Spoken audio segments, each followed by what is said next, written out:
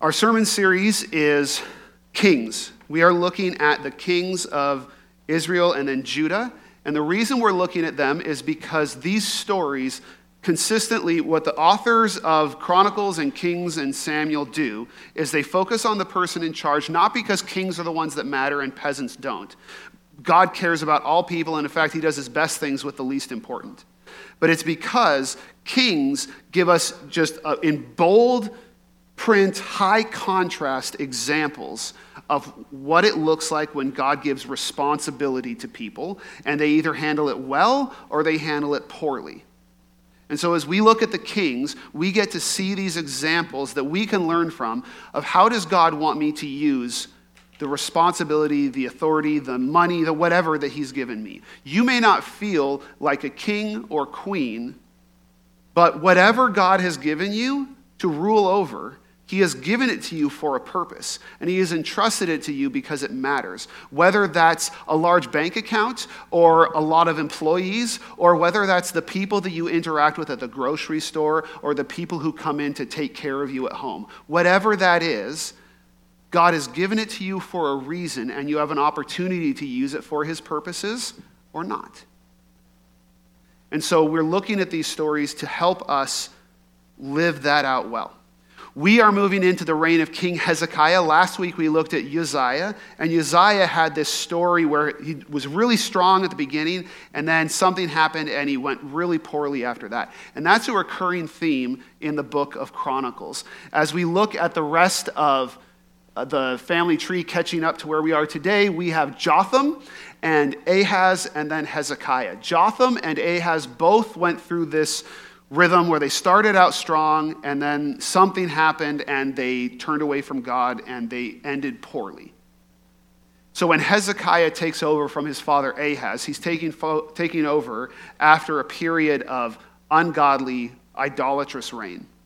And in fact, one of the things they did back then, they believed in apprenticeships. And so for the last 10 years of Ahaz's reign, Hezekiah sat on the throne next to him and was the junior king. So they actually reigned together for about 10 years. Now you'll notice in Judah, the family tree is a pole. I mean, there are other people, but in terms of who's on the throne, it's a pole. The northern kingdom's not quite that orderly. They are having problems. You'll notice a lot of assassinations, okay? Only a couple of those are actually father to son handoffs. A lot of murder. And during the time that Hezekiah is coming onto the throne, this finally gets so bad that the northern kingdom gets destroyed by Assyria and disappears, and those 10 tribes are never seen again. Some of the survivors, there are people who are left behind, and they actually get incorporated into Judah, but those tribes are gone. They never exist again. We're down to the 2 tribes in the tribe of Judah. That's why we call modern Israelites Jews, because that comes from the name Judah, because they all come from that part of the kingdom. Okay?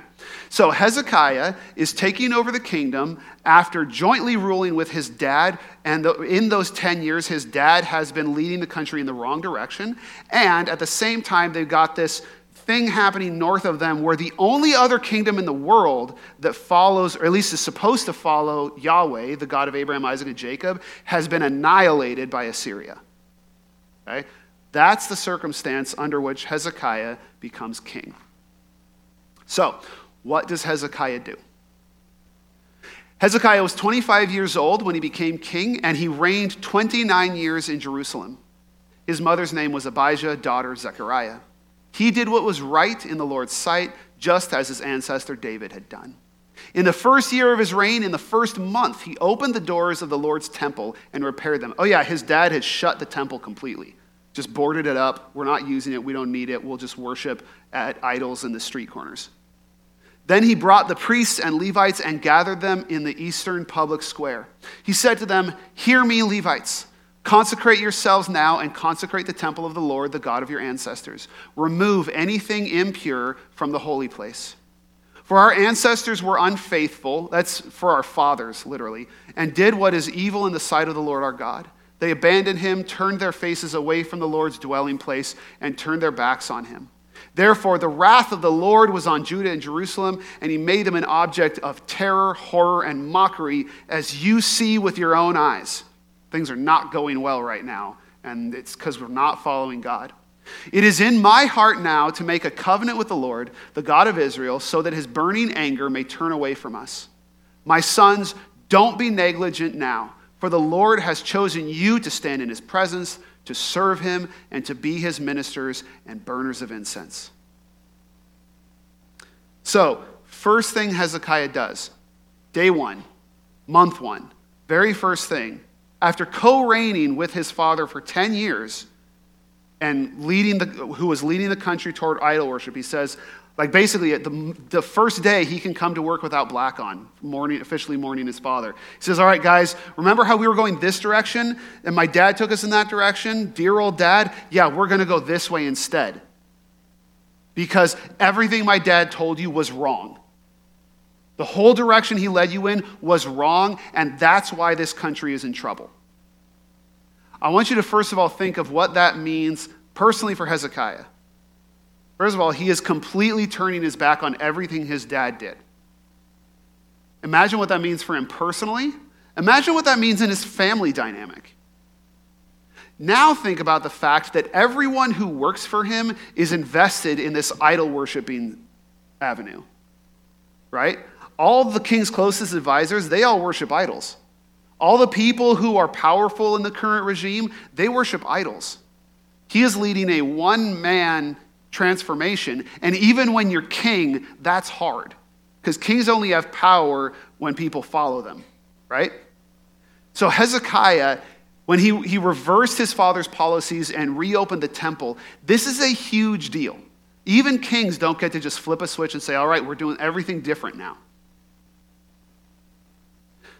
Have you ever noticed with the way we trade presidencies back and forth between parties that when a new president comes in, you feel a bit of whiplash? Like, oh, we're doing things this way now. Oh, we're talking this way now. Oh, oh, this particular department has this attitude now. Like, that's what's going on. And it is a really big deal for Hezekiah to make this change. And if any of you are in homes or workplaces or circles of friends with a lot of pressure, a momentum going in one direction, you know that turning to follow Jesus more faithfully is going to be hard. You're going to be swimming against the current. Even if your family nominally or your friends nominally follow Jesus, but you realize we're not actually really following him, it takes work. It takes a commitment to make those changes. But what we see in Hezekiah is it can happen. Because Hezekiah, the reign of Hezekiah is in some ways, in at least two ways, the most important period in Israel's history. Before or after until Jesus.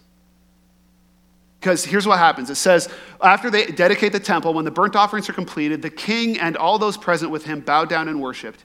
Then Hezekiah and the officials told the Israelites to sing praise to the Lord in the words of David and of the seer Asaph. So they sang praises with rejoicing and knelt down low and worshipped.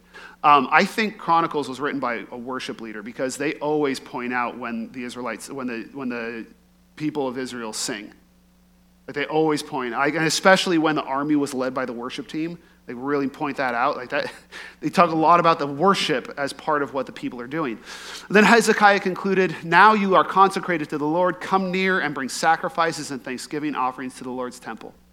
So the congregation brought sacrifices and thanksgiving offerings, and all those with willing hearts brought burnt offerings.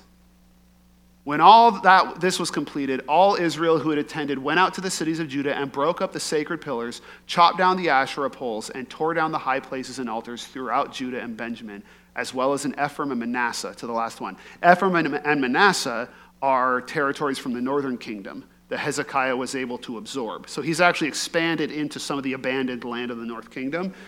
So what happens is he is able to get the people to go with him on this, right? But he does two things. One is they go out and destroy the idols. And we've seen this happen. A lot of kings have been successful in destroying the idols.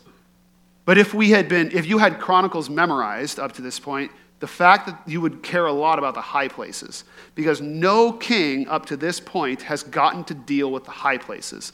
And often what it'll say at the end of the reign is it'll say, this king was great, but he didn't deal with the high places. This king was awesome. He did all these things, but he didn't deal with the high places. What are the high places? Idols are worshiping the wrong God. High places are worshiping the right God in the wrong place and the wrong way. So God said, worship me, make your sacrifices to me at the temple and only at the temple.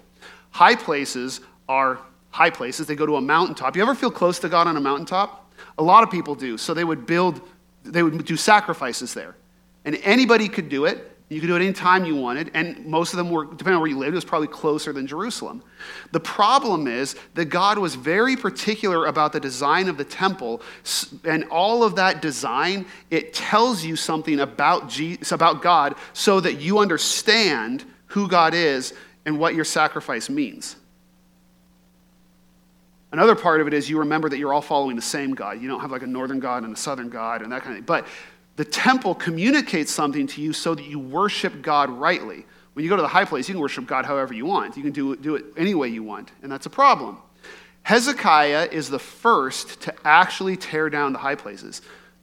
David didn't do it. Solomon, the first thing he did was actually worship at one. When he has that vision of God, where God offers him wisdom, yeah, that's at a high place.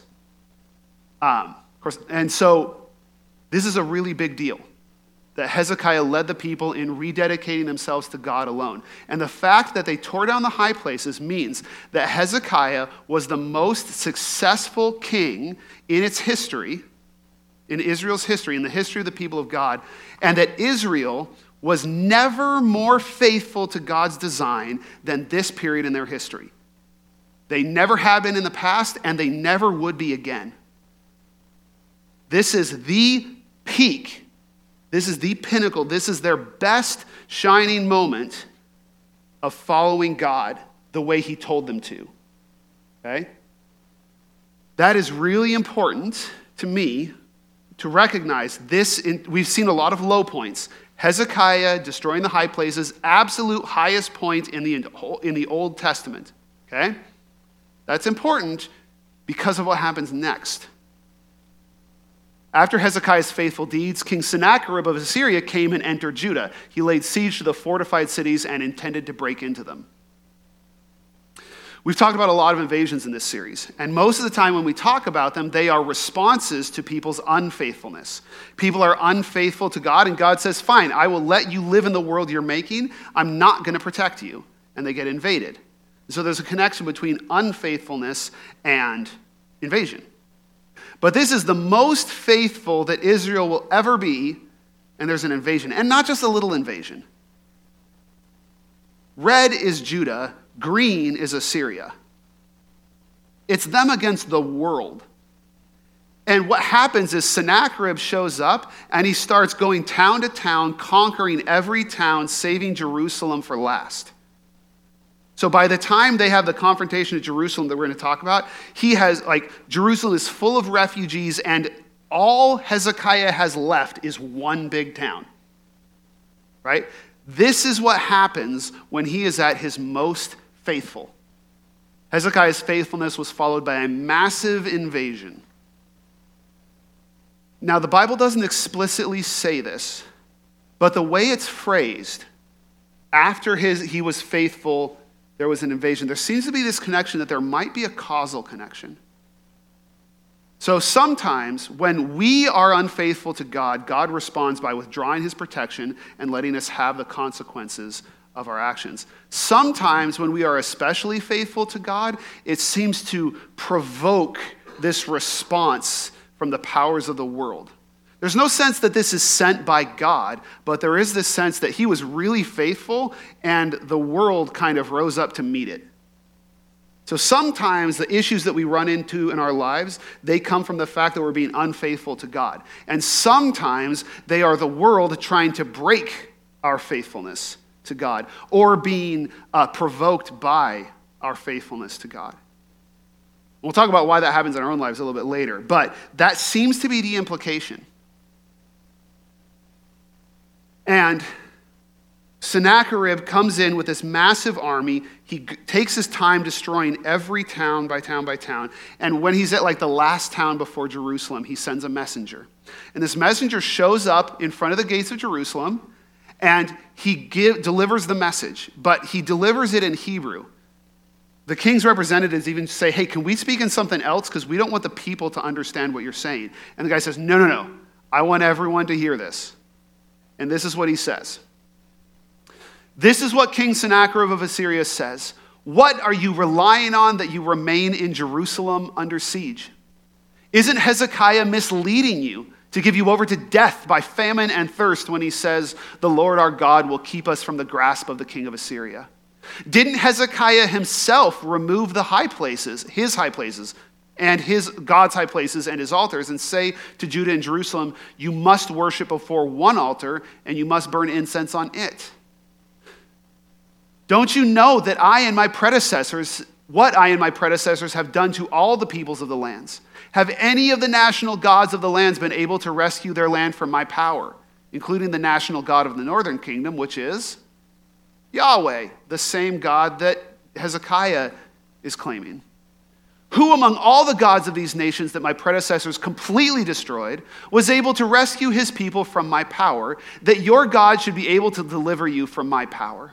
So now don't let Hezekiah deceive you, and don't let him mislead you like this. Don't believe him, for no God of any nation or kingdom has been able to rescue his people from my power or the power of my predecessors. How much less will your God rescue you from my power? So there's two things that happen here. Number one is that the messengers mock Hezekiah's faithfulness. They make it seem small and petty. Like, look at how massive we are and how many gods we have devoured. And you think your piddly little God in this little podunk kingdom can do anything to us, especially when we've already beaten him once. But the other thing that they do, if you notice, they slander Hezekiah's conduct. Did you notice that? They took the greatest achievement in terms of being obedient to God, the greatest achievement of any king in the history of Israel and Judah, and they turned it into something nasty and selfish. He destroyed God's high places. He did that because he wanted you to have to worship in his city. That wasn't faithfulness to God. That was a power grab. Why would you die for this guy who's actually provoking your God? He's not faithful. He's God's enemy. So not only do they mock his faithfulness, but they also slander his faithfulness and claim that the very things that were his greatest faithfulness to God were actually poor character, selfishness, bad things, right? And they're doing this they don't even speak to Hezekiah. They just speak to his people and slander him to them. So, how does Hezekiah respond? Well, in the book of Chronicles, it's very quickly summarized. King Hezekiah and the prophet Isaiah, son of Amos, prayed about this and cried to heaven. And that's it. Hezekiah responded to their threats and mockery with prayer. I was unsatisfied with that version, so we're going to switch over to Kings, because while Kings agrees with it perfectly, it gives us more detail. It actually tells us what Hezekiah prayed. And you should be jealous of Hezekiah. Hezekiah got a written answer. He actually received in the mail a written answer to his prayer. Right? Hezekiah prayed before the Lord. Lord God of Israel, enthroned between the cherubim, you are God, you alone, of all the kingdoms of the earth. You made the heavens and the earth. Listen closely, Lord, and hear. Open your eyes, Lord, and see. Hear the words that Sennacherib has sent to mock the living God. Lord, it is true that the kings of Assyria have devastated the nations and their lands. They have thrown their gods into the fire, for they were not gods, but made by human hands, wood and stone. So they have destroyed them. Now, Lord, our God, please save us from his power, so that all the kingdoms of the earth may know that you, Lord, are God. You alone. Now, that is a pretty typical prayer of deliverance, but I want to highlight one thing. Because this is a unique moment where we know what the messengers said to Hezekiah's people, and we know what Hezekiah said to God, and we're going to find out what God said back. Notice what he's talking to God about. What is the problem that he wants God to solve? It's not his own reputation. He doesn't say, God, they slandered me, so I want you to show up to prove that I was right all along to tear down those high places. He says, they have mocked you. And he asks God to deliver Israel to prove something about God to the world, not something about himself. He's not asking God to step in to save his own reputation. He's asking God to step in and correct people's understanding of who God is so that they can see the truth about God. Because Hezekiah understands his mission. His mission is to lead God's people in revealing the nature of God to the world. So he asks God to participate in that mission, not simply to salvage his own reputation. And he gets a letter from Isaiah, the same Isaiah that wrote the book Isaiah. Therefore, this is what the Lord says about the king of Assyria. He will not enter this city, shoot an arrow here, come before it with a shield, or build up a siege ramp against it. He will go back the way he came, and he will not enter this city. This is the Lord's declaration. I will defend this city and rescue it for my sake and for the sake of my servant David. How'd you like to get that letter? God, I'm battling this illness. Next day, a letter comes. I'm going to defeat that. God says, I am going to defeat it for my sake and for my son's sake. It'd be nice to get those letters. We don't, but we get to hear about Hezekiah's because this same God is the one who listens to our prayers. And God responds to this prayer, which is a theme of the book of Chronicles, and he responds in a pretty powerful and world-changing way. The Lord sent an angel who annihilated every valiant warrior, leader, and commander in the camp of the king of Assyria. So the king of Assyria returned in disgrace to his land. As near as we can tell, and it's a bit clearer in Kings, this angel brought a disease. What's the word I'm looking for? A plague. He brought a plague. So they wake up one morning and just everybody's dead of chickenpox or something, right? Like they're just bodies everywhere, and the army got out of there quick because they have no idea what that comes from, and they just run, right? Then the king went to the temple of his God, and there some of his own children struck him down with the sword. So the Lord saved Hezekiah and the inhabitants of Jerusalem from the power of King Sennacherib of Assyria and from the power of all the others. He gave them rest on every side. So God responded to Hezekiah's prayer by protecting his people and humbling the Assyrians. And we can see the success of God's defense of Hezekiah. How many of you had heard the name Hezekiah before you came here this morning? How many of you for Sennacherib? How many of you were confident in how to say Sennacherib? Okay, how many could have told me the name of the king before I read the passage? The point is, all this time later, who's more important? Well, God is most, but in terms of who did God make more important? Hezekiah. In fact, secular historians will recognize this. I think Frank Musgrave recommended this book to me. There's a book called What If? And it's a historian writing articles about ways that world history could have gone differently. And he's not a believer, as far as I can tell. I didn't ask him. I've never talked to him. But the way he writes, just the arguments that he makes, he certainly does not base his argument off the Bible. But here's what he says about this moment. Because what's happening is this is a turning point in world history. This is why I call Hezekiah the Fateful King. Because there is one flame left burning for obedience to the God of Israel. The northern kingdom is gone. It's all down to Judah, and now it's down to one city. If this city is destroyed, there is no one left who follows the one God. World history depends on the outcome of this battle. And this historian says, if Jerusalem had fallen, Judaism would have disappeared from the face of the earth, and the two daughter religions of Christianity and Islam could not possibly have come into existence. In short, our world would be profoundly different in ways we cannot really imagine. Now, we know that that's not how history works, right? Like, God doesn't let doesn't let his people get destroyed. That was never actually going to happen. But what we find is that Hezekiah's faithfulness in this moment had drastic consequences for the rest of human history because he was faithful to God.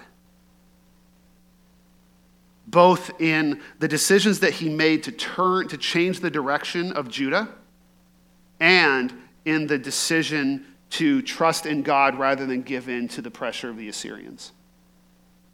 His faithfulness changed everything.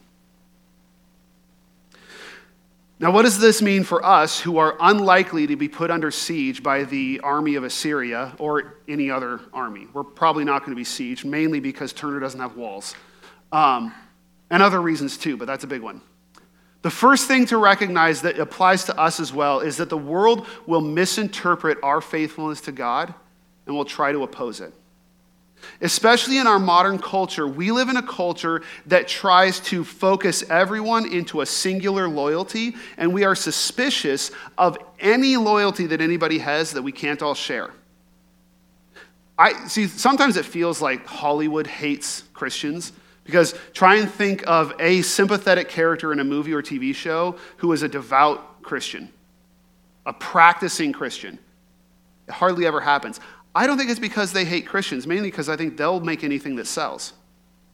But it's because we don't like narrow loyalties. We want our characters to only be loyal to our whole culture, something that we can all share. And as soon as somebody says, no, I'm following something narrower than that, I'm following God, who's going a different direction than our culture, we get suspicious. We don't like that. We feel it even as Christians when we look at groups, religious groups that are more insular than ours, right? Like if you ever know, like they're like the Amish or the Mormons or the Jehovah's Witnesses that are tighter knit communities, and you look at that and you sometimes go, this is a bit weird. You know, why did people oppose electing our first Catholic? Because Catholics have a pope. He'll listen to the pope instead of the Constitution. Right? We don't trust those other loyalties. And so when we are faithful to God, it provokes a reaction from the world because we're not faithful to what they're faithful to. And Peter points this out. He says to people living in a culture that thinks all of these practices are normal, all these horrible, sinful things that the Romans were doing. And he says they are surprised that you don't join with them in the same flood of wild living, and they slander you. Because they can't understand why you're not loyal to the things they are. And they don't trust a person who doesn't share their loyalties. And so they misunderstand it and they slander it. And that's what will happen to us as we are faithful to God, is that those who are not faithful to God simply won't understand. I'm not saying that they hate you. I'm saying they don't understand you. And if they don't understand you, they can't put you in the category that you're actually in. So they're going to put you in a category that makes sense to them. They're going to misunderstand it.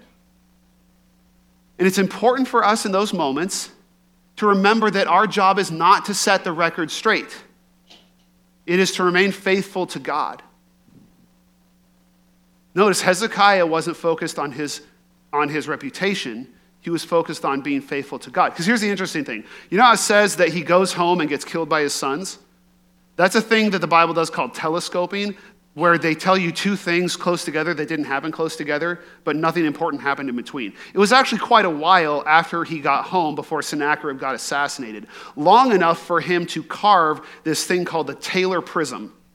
Well, he didn't carve it. Kings don't carve their own things, but he had someone carve it. And this is a carved record of all of his campaigns. And it includes the Assyrian version of this campaign. And here's how he tells the story. As for Hezekiah the Jew, who did not submit to my yoke, 46 of his strong walled cities I besieged and took. Himself like a caged bird I shut up in Jerusalem, his royal city. Earthworks I threw up against him, the one turning out of the city gate I turned back to his misery. The terrifying splendor of my majesty overcame him, and the Arabs and his mercenary troops deserted him. I took away all kinds of valuable treasure, as well as his daughters, his harem, his male and female musicians, to Nineveh, my royal city. Which is all accurate, but it neglects why he left the city without destroying it. It neglects noting that when he took all those things, he was leaving with his tail between his legs, terrified of this plague. But that's not the story he tells. He focuses on all the stuff he did before God intervened and destroyed his army. So even after this great world-changing event, there's still propaganda going out minimizing what God did. So just because God did this doesn't mean the record fully got straight. Here's the thing. People who don't want to recognize God will always find a way to ignore what he does. They will always find another explanation. That's why we can't live and die by our own reputations, because you can't control your reputation. You can't control how people tell the story of what you've been doing and what God is doing in your life. What we can do is control how we react to people. And this is what Peter stresses. He says, "Who then will harm you if you are devoted to what is good? But even if you should suffer for righteousness, you are blessed.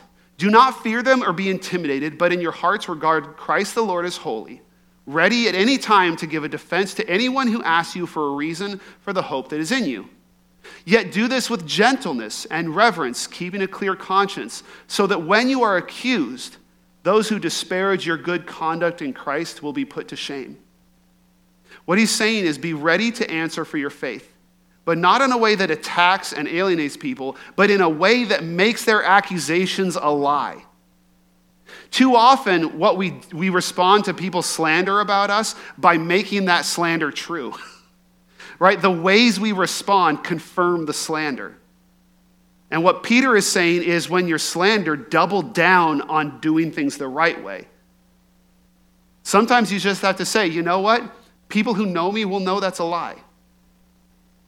But if you try and confront the lie in ways that make you unfaithful to God, you've ruined a reputation and your mission. For it is better to suffer for doing good, if that should be God's will, than for doing evil.